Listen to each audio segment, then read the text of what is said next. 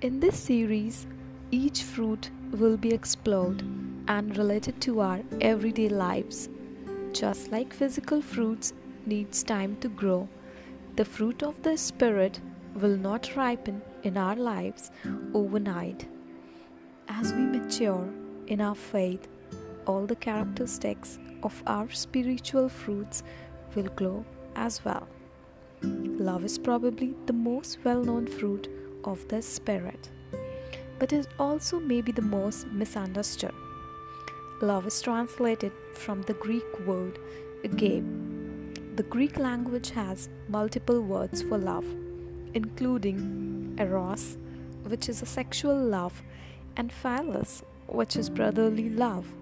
Agape is a perfect love from God.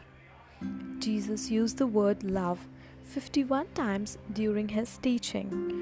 In John 15:17, he used the word love in a command.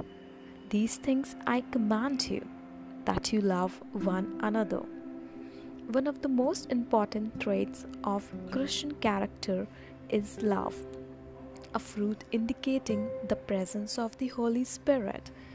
Christian based love always seek to do the right thing. In society, we have overused the word love in ways that minimize the depth of what real love is. We say we love the movie, or we love those blueberry pancakes, or we love a Facebook post. God demonstrates His perfect, selfless, agape love to a world that is often confused about what true love is.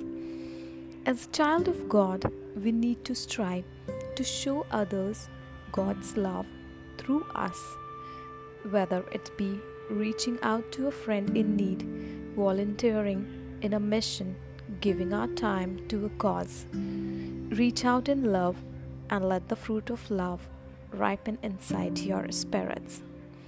By this, everyone will know that you are my disciples if you love one another.